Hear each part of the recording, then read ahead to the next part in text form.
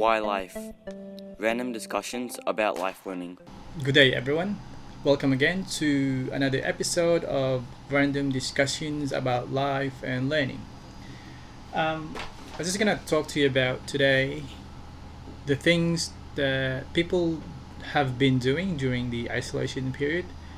There's not a lot of things you can do outside, like going to social events or parks or anything like that. I suppose you're only limited to doing exercises and um, essential things that you need to do outside of your homes.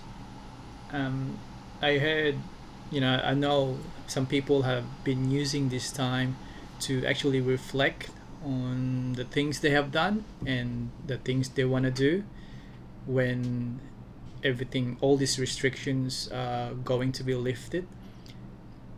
We don't know exactly when the restrictions will be completely lifted. It could take 12 months or 24 months or who knows. But I think one of the things that we can do during this time is to prepare for when that time comes, so that we're ready, we're equipped. Obviously, there's a lot of things that happened in the last couple of months, especially in Australia, where a lot of jobs were lost, and it's gonna take a while. It's gonna take some time for the whole economy to recover. And I know the government has been doing a lot of stimulus package measures, and that helped a lot in terms of you know um, stimulating the economy. But I think the government has to come up with more measures that will actually accelerate the recovery of the economy. The stimulus package that they've introduced in the last couple of months have been really great, um, but I think the effect of that's gonna take a while, if not months, could be a year or two to actually for the benefit to materialize and to convert that into employment. Um, and also a lot of jobs or even a lot of employers um, have used this time to actually rethink the ways of doing their businesses, where they have to get rid of some of the employees, because obviously there's not a lot of economic activity, there's not a lot of sales, so obviously you can't keep paying these costs expenses if there's not a lot of revenue coming in. So obviously the employees would be the top of the list of the expenses to get rid of. And I think businesses are also trying to think of ways to innovate, think of different ways to do business to actually adapt to this different environment now. And I think one good thing that came out of this pandemic is that businesses are forced to rethink the way they do business.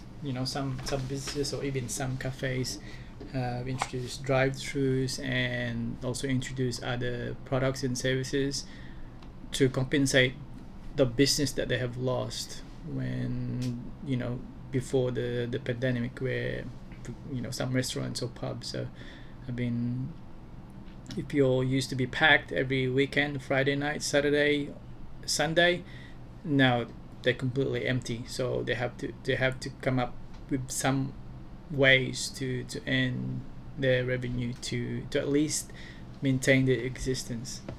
And yeah, and even universities, where some universities who don't have established online capability in terms of delivering their teaching and teaching materials, they started to quickly convert to an online platform. I know many universities have an existing online platforms, but they're not as robust and flexible as other universities. For example, Deakin has really good online platform. So when the pandemic started, they're already ready. All they have to do was to convert the on-campus students to off-campus students. So all these things that you never really thought about before the pandemic, and all of a sudden, some establishments, some organizations were ready right before the pandemic. Some were not, and some were just quick to adapt to this new normal now. And it's gonna take a while for things to get back to normal, and I think the most important thing, or one of the most important things that we can do during this time, is to think about the things that we've done in the last couple of years, and where we want to go in the next 12 months. We don't know when the restrictions we are going to be lifted, but at least when that time comes, we are ready. You don't want to wait when that time comes and then you're not ready, because there will be opportunities when those restrictions are lifted, and even now there's opportunities now. We just need to think about how to tap to those opportunities, because remember, there's a lot of companies that were created during the times of difficulties, like Airbnb, for example, in 2008, 2009. So whatever circumstances you are in, whether high, low, good times, bad times, we look for opportunities, because opportunities are there for those who look for them. So until then, I'll see you in the next episode. Goodbye.